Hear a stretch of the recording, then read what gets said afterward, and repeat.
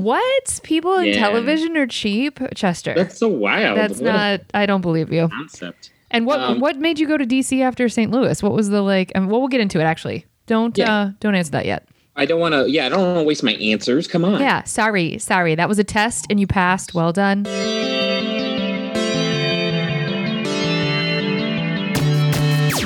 Oh, hi. You're listening to Service from Hell, a podcast featuring people that are currently in customer service positions or the lucky ones that got out and all of the good, bad, and infinitely irritating things that go along with that work. I'm actor and writer Kate Gaffney, and I'm uniquely qualified to discuss this as I currently work, or I used to work, at a very busy and very popular comedy club in Los Angeles, and at least one of you listening right now has probably grabbed me and told me you were ready to order when I was running around like a crazy person. So, let's eat! I'd like to welcome our guest, Chester Lampkin from St. Louis, Missouri. What up, St. Louis? Chester is a certified meteorologist and card-carrying member of SAG-AFTRA, whoop whoop, who you can see on your televisions in the Washington, D.C. area most evenings. Yes, he does use one of those confusing clicker things and look over to the left and the right to see what's actually on the green screen behind him. It's insane, and it is a skill that makes me hyperventilate. He is described by his colleagues as an affable and enthusiastic broadcast meteorologist and communications professional. I better know Chester from going to college with him and then meeting up with him when he randomly moved to New Zealand for work around the time that I was backpacking all over the world. So, Chester, tell them, how did you get into meteorology? Do you actually have health insurance through our union? Do you have the perks? Why'd you leave New Zealand? Tell them. Great questions there. So basically, I left New Zealand because me and my partner decided we wanted to be a little bit closer to family. And we're thankful that we did that. Otherwise, we probably would have stayed. It is honestly one of the most amazing places on earth. Totally unique. It is at least worth a visit. And if you can somehow live there, it is also completely worth it. It was great. So did you seek out, okay, so we're going to actually, all right, the questions we're going to go backwards. So you're originally from St. Louis. Yes. And was your goal always, you were interested in the science of weather and kind of wanting to be in that world? Or what were the steps that got you to choose meteorology? I mean, basically, I was a weather nerd since I was a small child. And for anyone who grew up in the Midwest or in the middle of the country, like you did too, growing up in the middle of the country, you know that the weather can be crazy. Mm-hmm. We can literally get blizzards and, tornadoes within a couple of days of each other. And so I grew up with that. I mean, I was a huge weather nerd and still am. But I really was as a kid, and I really, really wanted to do that. I'm one of those few people where people tell the story about what did you want to be when you were a kid, and I actually get to live out that dream, which is both awesome and also at the same time frightening because I'm like, how did I get here, and why am I still doing this? How fortunate am I guess, in a sense. Yeah, I wanted to do it as a kid. So among other things, I mean, every kid wants to be like 5,000 things. So, but sure. Yeah, ever since childhood, I wanted to be a meteorologist. And then I actually went to school. St. Louis University is one of two schools in the entire state of Missouri that actually has a meteorology program. So your degree is actually in meteorology, correct? Yes, I actually have a bachelor in science and meteorology. It's like I said, there's not a lot of schools that have the degree. There's some states where you can't even get that degree. You have to go out of state to get it. So I was fortunate that there was one in my hometown. So I got to stay home in St. Louis after high school and get my degree. Fun little note about SLU and the sort of weather meteorology program. They have a lot of pilots that also go to SLU for their undergrad studies. And I needed a science class because it was senior year and I was under the wire and I was like, I'll take weather. That'll be easy. But I don't know if you may not know this, but there were two divisions of weather. And those of us that were science shitheads and didn't want to do anything about that took the weather that was like, that's a cumulus cloud. That's rain. Yep. Good job. Yeah. It was like weather for second graders. And then there was the weather class that was for the pilots and for the meteorologists and for people that were actually interested and smart. And I got stuck in the weather class for the pilots and y'all, like the smart kids. And Chester, when I say that and psychology were the two hardest classes I took in 4 years, and I took Spanish in Spain, and the hardest class I took was weather. And I would tell people, and they're like, okay, is it raining? Is it snowing? You get an A. And I was like, no, there's like a million things you actually have to know. It's so annoying. And I missed, you know how you had that window where you could still drop a class and it was like, it wouldn't affect you? Yeah. missed the window by 2 days. And I was like, I'm riding this bitch out. And I slid into home with a freaking C by the skin of my teeth. And I was like, great. So mad respect to you, Chester, because that is actually an intensely difficult program.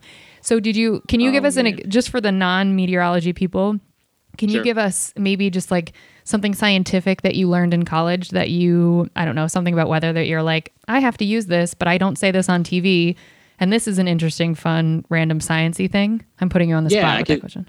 No, I can think of like one thing. And I mean, honestly, this aspect of meteorology, I don't use at all in my professional life, but it is something that is foundational to understanding meteorology. And there's this equation called the equation of state, which I don't even remember the entire elements of it. But basically, it's dealing with density, pressure, and a couple other things. And it's based on like one of the laws of thermodynamics. I mean, we had to derive these things in a class. In dynamic meteorology, it's called the physics of the atmosphere, basically. Physical and dynamic meteorology are two like physics-based courses in meteorology. And you have to take calculus in order to derive these equations. And I'm like, who came up with this? And we actually did learn who came up with this. And there's all these laws, Boyle's law and Charles' law and all these people. And I'm like, oh my gosh, like, how did you even figure this out? Like, I mean, I just want to be able to talk about cold fronts and, why there are puffy cumulus clouds. So yeah, it kicks your ass, to say the least. It's a tough major. I mean, it's insane. I think it's super understood. And I think people see like the Al Roker of the world and they're like, that guy's cool and like fun and likable. That's probably why he's a meteorologist, not knowing that it's not just being a front facing camera personality. Right. It's like, oh no, you actually have to know stuff. And that's intense. I didn't realize that there were so few meteorology schools in Missouri. Do you know, is that like a rare thing to study in the country? Do you know? It is. There are only, I would say, a few thousand jobs available probably in the industry, like overall, like thousands, as opposed to some industries where there are hundreds of thousands, if not millions. So, but at the same time, and I remember reading this somewhere online. So, this is why I should stop freaking out all the time about how I got to where I am. It's one of the lowest, like as far as job fields, it's one of the few that has like extremely low unemployment. If you have a degree in meteorology, you're probably going to find a job in that field or something somewhat related to that if you have that degree. So it's almost like guaranteeing you're going to get a job. Like the unemployment for meteorologists during like the last recession, and don't quote me on this, but I think I saw this like on the BLS website or some website, government website. Like unemployment was like 4% for meteorologists during like the recession. It's just like it's not recession proof, but it's pretty darn close. Now I say that now, but like we are in a global pandemic that like has squashed all rules. So we really don't know what's going to happen with this industry, but people need their weather for whatever reason, whether it's military or TV or, construction projects, all this consulting meteorology. There's all kinds of stuff you could do with this degree, and not to mention like education and teaching and stuff like that. It's so cool. I want to get further into sort of how your industry has changed with the pandemic in this section, but I do want to so you go to college for it. You also have your master's, correct? Oh, almost. Oh, I'm sorry. We'll edit this part out. No, it's fine. No, I'm totally open to talking about it because there's hope. There's a glimmer of hope that I may finish it at one point, but I am one thing short of a master's in geography. Oh. That would be a thesis. Oh, probably the most important thing. Oh, that makes me want to throw up on myself. Ew. I know, seriously. I'm with you. I'm God. Like, it's like I physically feel like weary and just like sick just thinking about like doing all that writing and research. But like that's what it's all about, right? So it's just like I'm definitely afraid of finishing it and also definitely afraid of not finishing it because I have like nightmares all the time about not finishing college. And I'm like, I know this has related to my thesis, but I just whatever. Oh it is what God, I can't. I mean, the problem is for me is like I don't know why the universe put me at SLU. SLU is this underrated. It is the hardest academic institution. Like it is so intensely difficult. Yeah, I had such a hard time in college, and I tell people from the Midwest are kind of like, oh gosh, yeah, SLU. Like I've had a couple people kind of understand that it was a hard school. Yeah, but really outside of the Midwest, people are like, oh, it was like some private Jesuit college. Okay, whatever. And I'm like, yeah, no, I wanted to quit every day for 4 years because it's so hard. And there were so many like science brained, pre-med, PT, like it just, I was a horse of a different color. I was at the wrong freaking school. And when I hear about, you guys going on to higher education and all of these, I'm just like, I don't know. My friends are doctors. That's weird. Like I make podcasts. I don't know. I don't fit in here. Anyway. Yeah, no, I'm kind of with you. Because I'm in the broadcast world and this is what I wanted to do. And I'm like, I really shouldn't have gone to SLU for that. Like everyone who, it's like, that's not really what, like we didn't have there's no journalism program at St. Louis University. So I took 0 journalism classes basically, and I somehow ended up in TV news. Like what? Okay. So I got to know that. So I got to know. Okay. So you graduate from SLU, you dabble in the master's world. We're going to ignore that for a minute. What got you, like, what even put in your brain that you should go audition for a television, like sort of journal, like what, how, and how? That's a good, okay. I think I missed half your question. You said, because like you got cut off. What even put in your brain, and then your signal went out. So sorry. This is the first time I've had this issue. I'm sorry. I'll edit all this stuff out. Is that what you usually? Is this the room you usually record? This is always where I'm at. Yeah. I don't know. It's so sense. Yeah.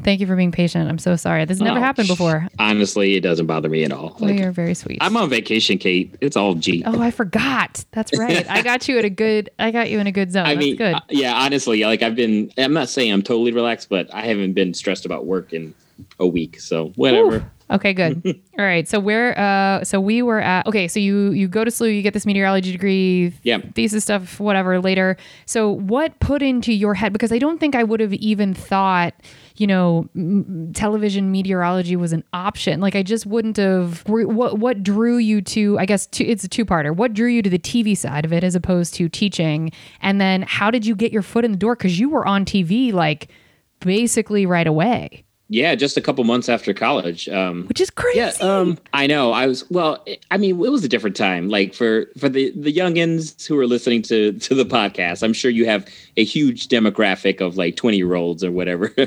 This is pre-pandemic, pre-Great Recession, Yeah.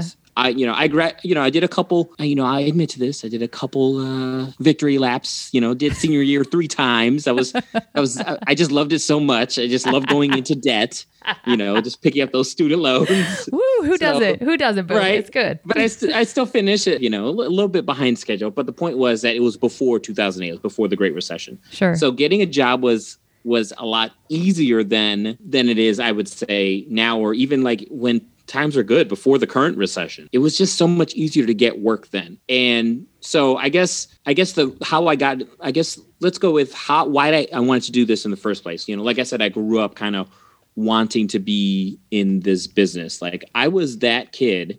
And I think a lot of people in your podcasts, a lot of your guests, because, I've listened to a few episodes. I think a lot of your guests will probably have the same sort of story. Like as a kid, I pretended I was on the radio. Oh. I pretended, to be a TV news broadcaster and weather forecaster, like I was pretending to do these things. I may not have been in theater because I was too shy. Like I was so different than the Chester you met, the Chester you met in college, not shy, not even a little bit, not even close. No. And like the Chester from elementary through high school was like, I was afraid to even talk to the mirror, like I was just so, bless you. I was such a shy kid. Yeah. It was just like a different life, but I did at least have that ambition. I was always interested in weather. So I would watch the Weather Channel, which my brother hated because we shared a bedroom, and I would put the Weather Channel on all the time. I'd rather watch that than cartoons. I know. I got my fill of Animaniacs. Don't get me wrong, but like still, like, but still, like I watch the Weather Channel all the time. I would watch the local news, and to this day, I still am a local news junkie. A lot of people, they get their news from the internet now, and I like totally will. We were on vacation not that long ago, me and the family, and I watched the local CBS station when I was in town because even though I have no connection to that place, I was like, I just want to check out the news, That's so sweet. as a kid, I wanted to do those things. I wanted to be a broadcaster. I remember listening to some, I grew up on a lot of hip hop and R&B music. I listen to a lot of things now, but like the hip hop and R&B station was back in St. Louis. It was like Magic went away. And it was like the big powerhouse, black music station. And I would pretend that I was my own radio DJ. And I even had like tape recorders and like would record things and like record myself. I mean, I wish I could hear them now. They probably are just. Me too. They're probably the worst things. It's like that. I don't know. I just think of like Arrested Development where they have George Michael playing, with the Star Wars, and the mannequin, and he's hitting them and beating them. They always go back to that video. Crying. Yes. I love that show. Yeah, they would cut back to. I love that. That would have been me on my little tapes that I've recorded at home. Like Bless you. That version of that. So yeah, that's what I wanted to do as a kid. But being a weather, like a meteorologist, was like high on the list. So that interest existed from elementary school all the way through high school. And then when I got to college, I'm like, I'm declaring my major as meteorology. Like, wasn't even close, I just knew I was going to. And then, Lord help me, Kate, I took chemistry and physics. I like that. It's more of these sounds. Calculus 1, 2, 3, differential equation, math I hadn't even heard of. Chester, no. This is how you ruin your life in college. This is why college sucked. Me too. I know. I mean, and you know what? I actually really had a great college experience, except for the part where it kicked my ass all the time. Same. You just feel defeated constantly, and like you're surrounded by all these other people that seem to get it, and you're like, why don't I fucking get it? Because it's so fucking hard. It was so hard, and I was, some of the classes I was in, Kate, like. These people are like, I have, a couple friends I have friends who work for Google. Come on. And like, I have friends who work at Boeing and all these, they're doing all these interesting, smart people things. Barf. And I like when people say, I'll take it as a compliment if someone thinks I'm a smart person, but I'm not really a smart person. Like, these are the smart people, But Chester, the classes you just described, I can't spell the names of. Like, don't. Well, I'm not sure. Like, don't get it twisted too hard. Like, maybe we can't rock with all of our fucking doctor friends. Fuck them. Never. I hope they're listening. Yeah. But like, you're taking some legitimately challenging classes. I mean, chemistry alone, I will walk out into traffic before I ever have to look at any of that bullshit again. I couldn't, and honestly, I couldn't believe that I even had to take. I was actually very lucky. I only had to take one semester of it, but that was enough. Bye. That was enough. Bye. Yeah. Okay, so you transitioned to. Did you just decide freshman year you were no longer going to be shy, or it's like you met Adam and the two of you were like, we're going to be crazy, and that's fine. I mean. I don't know what it is. Like that summer, I think I just kind of grew up, I guess, the summer after high school going into college. And I just decided that I was just going to become a little bit louder. And, I think my freshman year was, kind of like I was actually pretty chill at the time. And this is before I would have met you and any of the other. Yeah, because we weren't there yet. Blue folks. Yeah, you guys weren't there yet. I was still commuting. I was commuting to college. I hadn't lived on campus yet. And I had a group of friends, and some of them I'm still friends with to this day. We're not as close as we used to be because we all have lives and careers, et cetera. But I still keep in contact with a lot of that main group of folks. But just being around, making new friends, making a bigger group of friends. I never had a huge group of friends in high school. I wasn't that kid, I think that was my transition year, really. It wasn't just like a boom, abrupt change, but it certainly was a change from like going from high school to like where I was afraid to talk to anybody, who I didn't already know, which amazes me how I even made friends because I was afraid to talk to everyone. Sure. And then becoming this person who, I was an RA, I was involved in student organizations. Like, I had, I would go to parties. I actually had parties. I had, even though I was never big in the fraternity and sorority scene, I did go to a couple fraternity parties. Like I kind of dabbled in everything in a sense, in college. But as you do, you grow up, and sure. I don't know how this all came together, but now, it's for me, I'm using those skills. Actually, they end up being skills. Sure they do. Yeah. And meeting strangers from all across the world that are coming to school there. So you graduate and then a couple months later you're on TV, but what was why did you say, okay, I'm choosing television meteorology as opposed to classroom meteorology? What especially for someone shy, what was the... Yeah. Well, I honestly, I didn't think I hadn't really considered it, but I don't think I would have had the grades to get into grad school is what I thought, and honestly, like my grades weren't great, like I had an average GPA, all that stuff, all that crap, whatever. And so like that never really crossed my mind. The TV thing was, I kind of hemmed and hawed on it a little bit, because I wanted to do it. I was super excited. And then like the meteorology kicked my butt, and I had to take, there was an actual class where I actually flunked. It wasn't meteorology. It was calculus 3. I actually got an F, a big fat F. But you're like, I would have gotten a Q. What the fuck is that? How do you that's insane. I know. I mean, I don't know how anyone even, I don't even know how I passed. Yeah. I don't know how you, I retook it. I didn't give up. I retook it. Ugh. And I passed. But I don't know how. Like, I still like, I feel like there was a part of me that like somehow has been destroyed, by taking those classes. But it was like a magic portion of my body. It was like I had an out-of-body experience, and like it just took the class, and then it just like sacrificed itself for me. Listen, SLU stole my soul too. I mean, I get it. Like no, I was oof. I can't even. And we talk, and I'm talking about the science and math classes. Yeah. Like some of the non-science and math classes were really hard for me too. Like, Same. And a lot of folks don't know this, and because it just, to me, I don't really bring it up because there's no point. But I actually have a degree in history too. Jesus. So I know. I have 2 bachelor's degrees. Because I was there for so long. I was like, I'm going to come out 6 years with degrees. 1 degree. I should have 2. I should at least have 2, right, Kate? So I started taking history classes, and my microphone I'm talking to you on now is propped up by one of them. It's the Palestine and the Arab-Israeli conflict book that I took in the Christians. I know in one of my Middle East courses in history. Oh, I'm losing listeners as this goes on and on. Talk like, more nerdy to me. It's like, this is the nerdiest episode. This podcast is cool. It was full of cool, interesting people, and then there's now I can interviewed a scientist.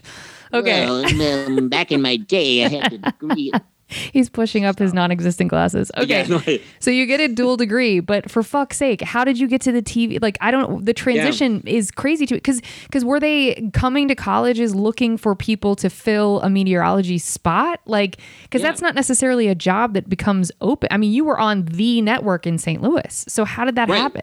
Well, it actually took a few years to get to St. Louis. It really did. I had to leave St. Louis. Oh, did you do meteorology elsewhere first? Yeah, I toiled around in smaller television markets for several years, actually, before I made it back to St. Louis. And some people, they do make it to bigger, St. Louis is not as big of, for those who don't know, the nation is divided up by media markets, So sure. If you live in LA, your CBS is not going to be the same as the CBS you see in Las Vegas or St. Louis or Charlottesville, Virginia, or wherever you are, And but the point is that you want to try to work your way up through the market system. So I went to the bustling metropolis of Grand Junction, Colorado. I forgot about this. Oh, yes. Okay. See, I'm a terrible interviewer. I should have remembered all this. And then, and you met your partner. It's hard to remember all of it. But you met your partner in one of the tours of the smaller markets, right? Well, in St. Louis. We met in St. Louis. But she's from Texas. She's from Texas. This is right. I'm originally derailing. From Mexico through Texas. Anyway. Got it. Okay. So sorry, go back. So you go to Grand Junction, Colorado, the bustling metropolis. Colorado. Okay. Right. Okay. First off, I'm gonna say positive things about Grand Junction. Okay. Tune in, Colorado before I get listeners. to the other stuff. We do have listeners in Colorado. We do actually. So those western slope Colorado listeners, heads up. Okay. Grand Junction. Okay. You've probably been there. Possibly. It is a city. Okay. It is a city. It has an airport, and an Amtrak station, wherever. That's huge. It really is. It's huge, yeah. It really is a beautiful place. It is probably one of the most beautiful places in the country. Not necessarily Grand Junction itself, but like the western slope of Colorado, it's just a beautiful place, okay? People are nice, okay? Kate, I'm not even kidding, okay? I would go weeks, sometimes a month or 2 without seeing a minority. Like it is tough. It's not diverse. No, that's tough. It's not. Yeah. It was just very, was a little, for the listeners who none of them know me anyway, maybe one or two might. We have listeners in DC, Chester. This podcast is enormously successful. It's universal. We actually do. But go ahead. We are everywhere. Fuck you. Yeah. Keep going, Chester. So for the listeners who don't watch the weather in DC, go ahead. Yeah, who don't watch the weather. Like I said, you probably don't know who I am because I work for the CBS affiliate, WUSA 9. Check us out. No, I'm half black. I'm half Asian. Okay. And you saw none of that in Grand Junction. Zero. I mean, there was a and much larger now, I think, today than it was in 2005 when I got out there, a large and growing Hispanic population. But I never lived in a place like that. St. Louis doesn't have much of a Hispanic population. Sure. It's relatively diverse. It's not as diverse as the coastal cities or Chicago, but it's relatively diverse. There's a very large African American population in Right, St. exactly. Louis. Yeah, I grew up in a black neighborhood. Half my family is black. Everyone in the St. Louis side of the family, that's all the black side of the family for me. And so, like, having gone from a place where I went to, a majority white school, but lived in a majority black neighborhood. This is high school, middle school, and college. And then I went to a place where there was basically no diversity. Like, when you think of a place with no diversity, Grand Junction is almost that. It was back then. It was a little shocking, to say the least. Yeah. A little shocking. Well, that'd be tough to adjust because you're like, where do I fit in? Right. And as you know this, and I know you have a lot of folks who have been on the show, and you know this personally. And when you first start out in a business, especially in a business that involves television or radio or anything of this nature, you get paid nothing. Zero. So peanuts. I will gladly tell you what my first salary was. This is 2005. Okay. I worked in television weather. I was a meteorologist on television, and I was making $18,500. You can't live on that. Salary. You couldn't live on that then. You can't live on that now. Nope. That is, were you union at that point? Were you already in SAG? No, I wasn't. Yeah. So and that's the other thing. A lot of these smaller TV markets, they aren't unionized. There's no union, and I know there's always these arguments about pros and cons. I'm very thankful for our union. Same. I am very happy to be in SAG-AFTRA. Originally, when I got into the union, it was just AFTRA, and then we merged with SAG. I think the two unions are better together. I agree. And I'm so thankful that they have the benefits that they do have. And but it was I didn't work in that. I didn't get into that unionized part of the world until later in my career when I got back to St. Louis. And for before that, you get paid nothing. Yeah. For the non sort of entertainment people, if you haven't listened to other episodes, we sort of go into the ins and outs of union, but essentially we're strictly talking salary. The unions go in, or the SAG-AFTRA goes in and negotiates what a base rate would be for, film and television. But in this case, television, okay, a meteorologist on a network of this size airing this many nights or days a week gets X. And then your agents or managers can negotiate, I guess, higher based on, like, I'm sure Al Roker makes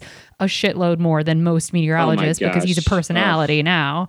Yeah. But so for background for the listener. Okay. So you're working in Grand Junction. There's no diversity. You're not really seeing anybody you can relate to. Was it lonely? That would have been hard. It was. And I had some good roommates who also worked at the TV station. It's almost like an extension of college in a sense that like you're all a bunch of 20 somethings. You just got out of college. For everyone, it was either the first or second job.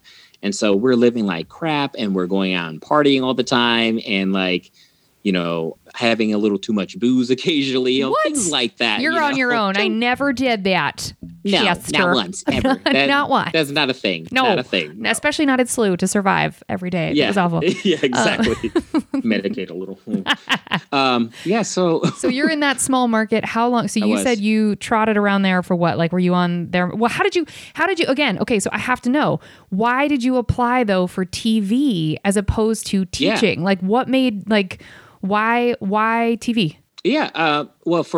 First off, I kind of hinted it earlier about not going into higher education or whatever teaching, because you have to go to higher education, really master's, PhD level, mostly PhD level, to go do research or to teach. Oh, okay. I mean, I could have taught I could have gone into the teaching world, which there are some times where I kind of wish, I was in that world just because, I want the summers off. But then I see what teachers are going through now, and I'm like, oh my God, for the love. No, thanks.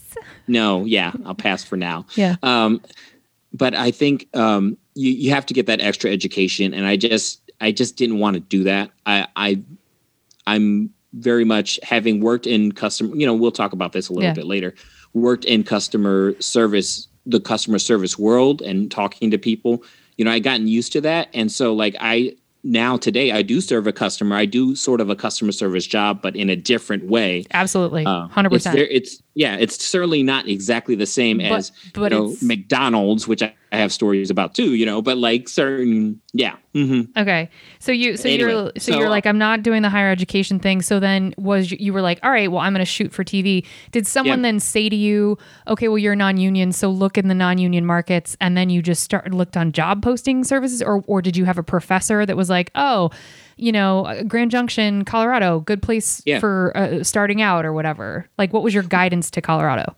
So I had a teacher at St. Louis University who actually I ended up working with in St. Louis for several years. He was a broadcast meteorologist as well. Yeah. And so he taught the broadcast course at SLU at St. Louis University. And he helped me and another buddy of mine who's also still in TV weather like me get into the business. He said, this is what you do. We put together a resume tape. There's a certain format for that for local news. And it literally was a tape back then.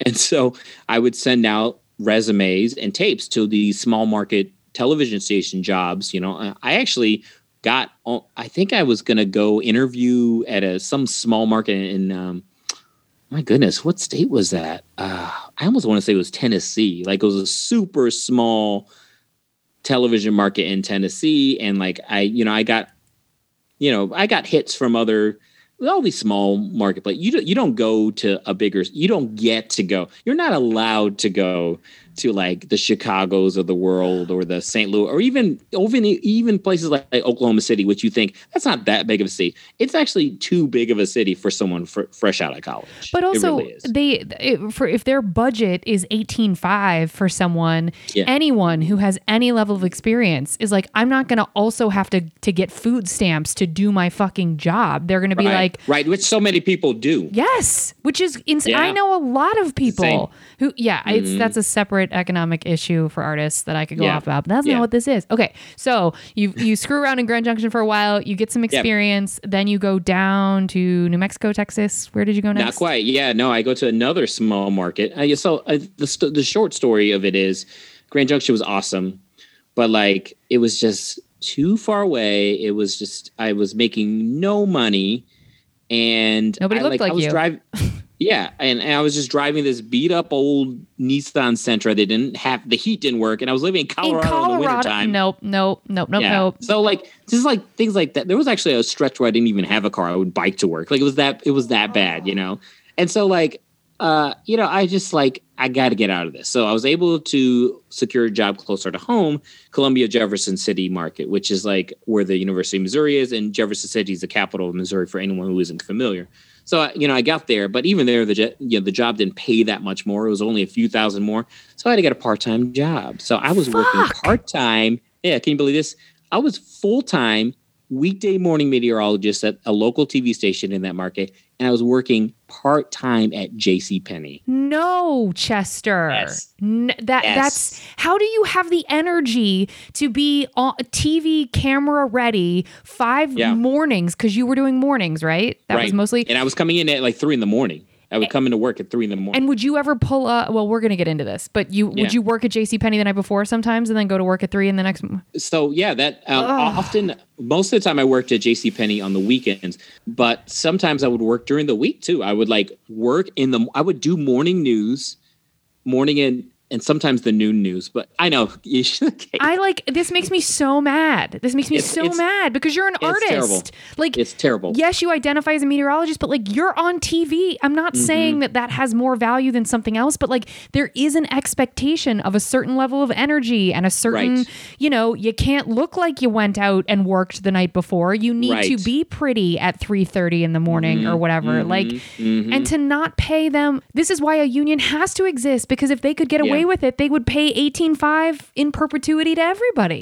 And I feel like now the starting wages for these jobs are still in the 20s, which is, if you adjust for inflation, that is still not livable. Close to, not even close. And you have a 4-year degree. These people have 4-year student degrees. loans. Right. And you have to wonder, and this is one of those things, and there's a whole economic situation. Like I said, we can go into the economics of this. Basically, it prevents people who don't have the economic means from getting into this job industry. Correct. And that is unfair. Correct. That is unfair. You are missing out on diversity, on talented people. Yep. On people who cannot do it because they literally cannot afford to live off of terrible wages after they've gone to college and, gone into debt. $10, $20, $50, $100,000. Oh, it makes me say, like, everyone thinks it's cute that it's like, oh my gosh, Tiffany Haddish lived in her car. Like, isn't that cute? Like, Kevin Hart had to like pay for a hotel room for it.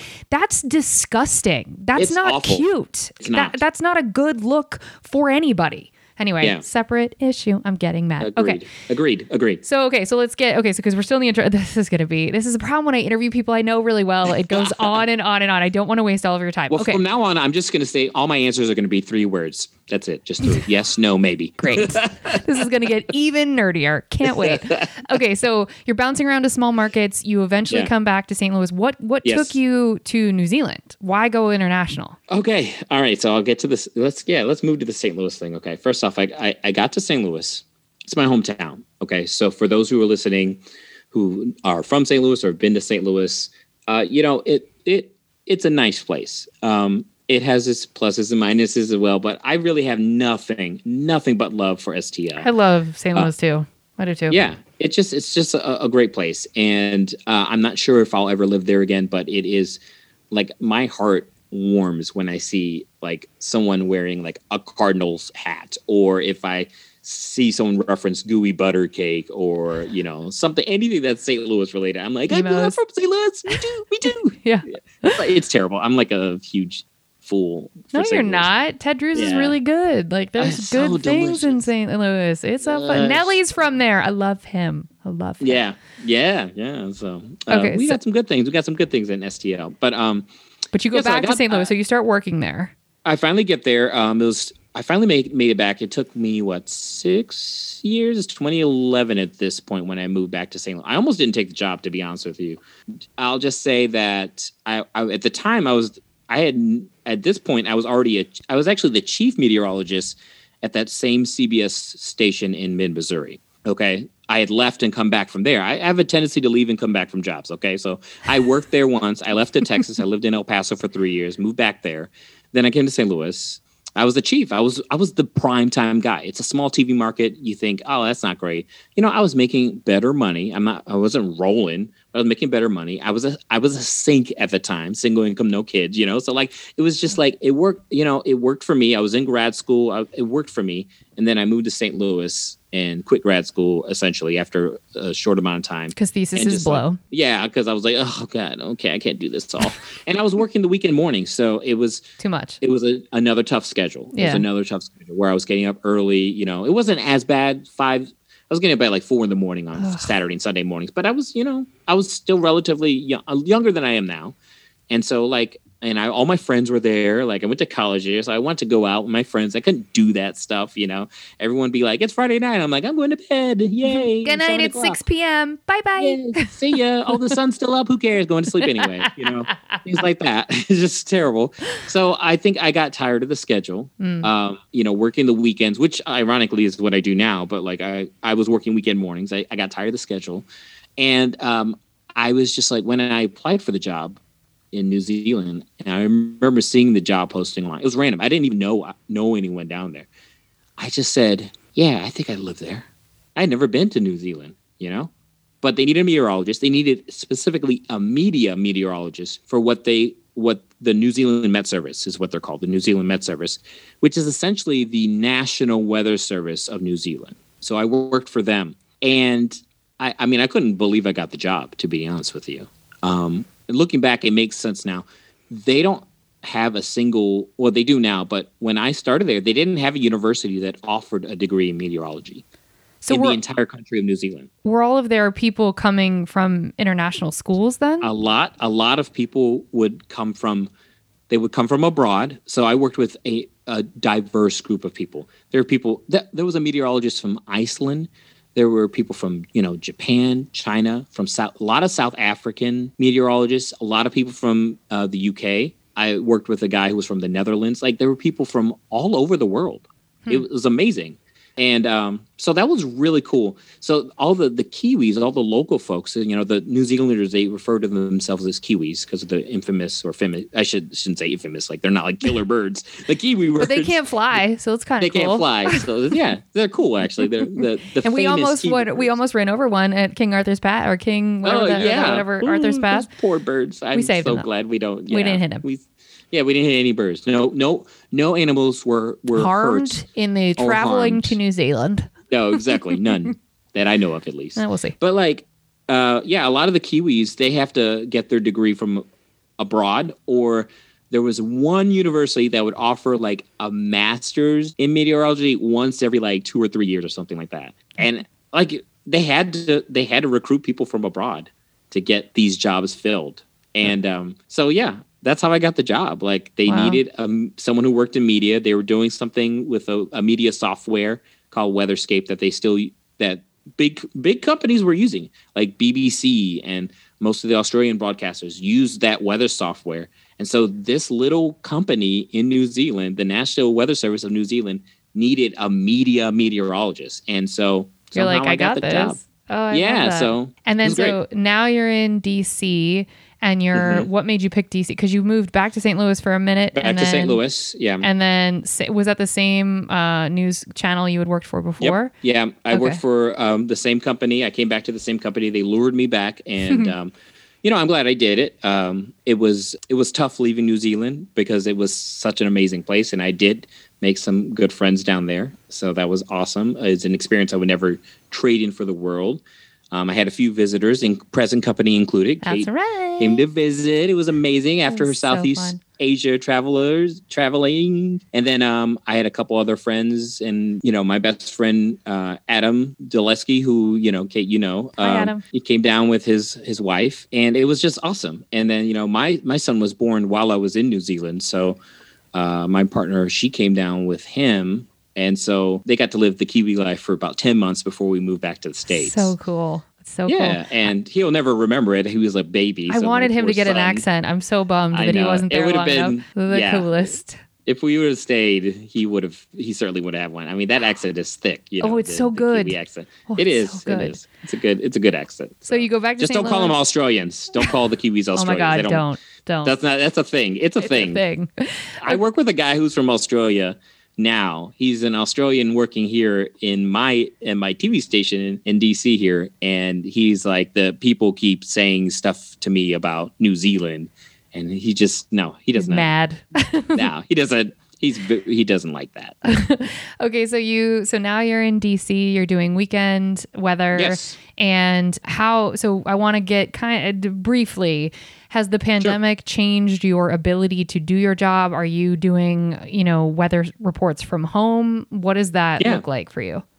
Yeah, it is. It's so weird. We live in a weird time, and I am very thankful that I get to do this job at home, because there's so many of us out here, especially in the entertainment industry, who either can't do their jobs at all, or because of the pandemic, so many things were delayed for months and months and months before they could find a way to do their work safely. I'm thinking about a lot of the TV shows that have gone back to, finally filming and stuff like that. I only hear about that stuff a little bit because, the news media world is in a little bit different. It's a different place than the world that you've lived in, Kate, for the last several years. I can't imagine how comedians make a living, when all you do is stand up and you travel and you you go to shows and now you can't talk to anyone, or how musicians that are especially the ones that are struggling, not the ones who've made it, though the ones who've made it probably need to pay the bills too, but the ones who are struggling, trying to make a name for themselves, or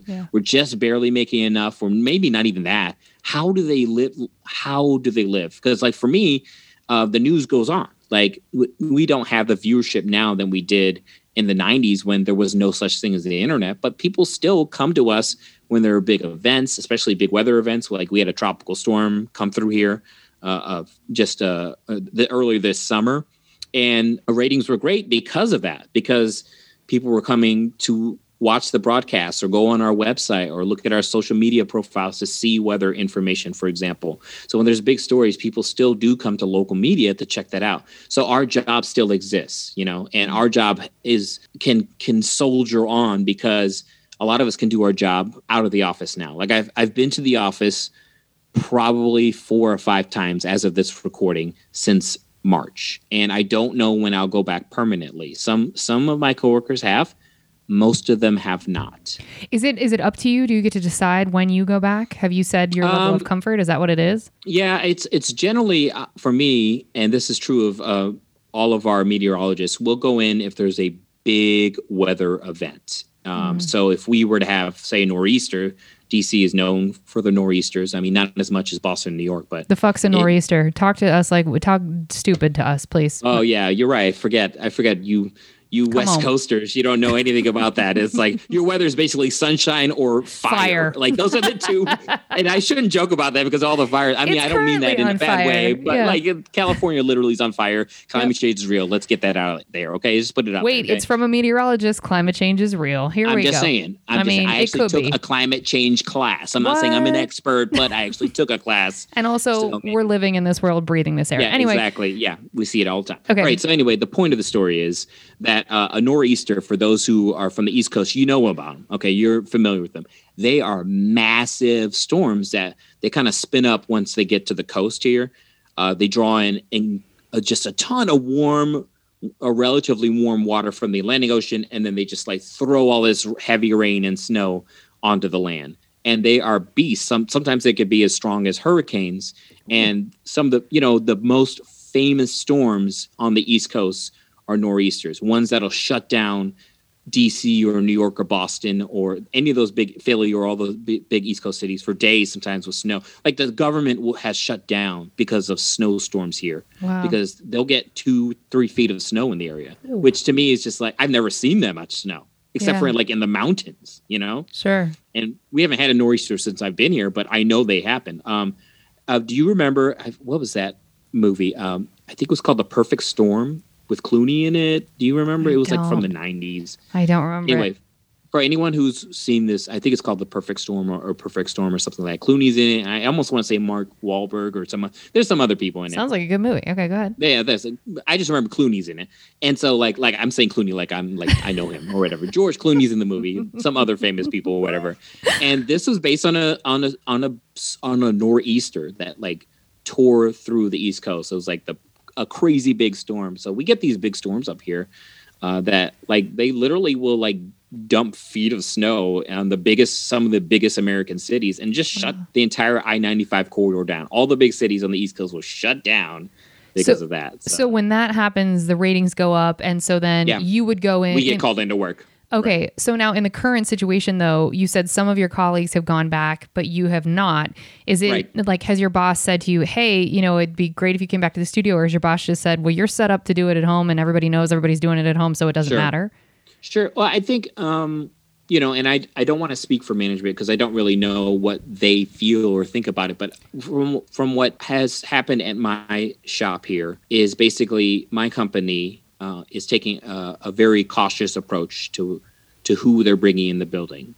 And so basically, if you don't need to be there, you don't go. That's just the way it is. That's smart. And they've extended our work from home orders into the new year. So that is, and that's common. Yeah, it is. From what I've heard of a lot of people, but like I know people that work for the DOJ, and that's kind of, I mean, they're doing court appearances from Zoom in their homes virtually, right? Yeah, exactly. So that's the world we live in. DC, a majority of workers who are still employed are working remotely. And that has really changed the way this city functions. Sure. It really has. Yeah, I would say the vibe and energy of, traffic or, all the businesses really that love that lunch traffic or survive off of that lunch traffic, those are the ones that it's killing them. Yeah. Yeah. And I hate that, I do too. I just can't imagine, because like, I feel like if you were a business owner, that's like, it's almost like, it's like second to having a child, I would say. Because I mean, I have the experience of having a child, but I don't have the experience of having like a business. But I think that would be almost like the next step, as far as like, this is my baby, and then you are also providing jobs for others. And these businesses, local businesses are hurting. Like, as of like when we recorded this podcast, and I'm sure there'll be more, there was this prominent group of DC small restaurants that's owned by a couple guys. They own 7 different restaurants. They're closing all of them. Oh my God. And that sort of thing is happening right here in the belly of the beast, where, with the political environment that we're in right now, like you would think that our leaders would see this stuff is happening in our backyard. But, again, I'll leave it at that. Yeah. Ugh. Well, it's interesting. I'm glad that that your station is taking it seriously and being cautious. Yeah, you're very fortunate. And I mean, that's just, I don't know. Anyway, well, folks, that was the intro because I know Chester super well and wanted you guys to get to know him very well. And that was your apps. So we hope you enjoyed them. We are going to go on to the entrees after a quick break. Well, folks, we've done it again. We talked way too long for only one episode. Tune in next week for part 2 of Chester Lampkin.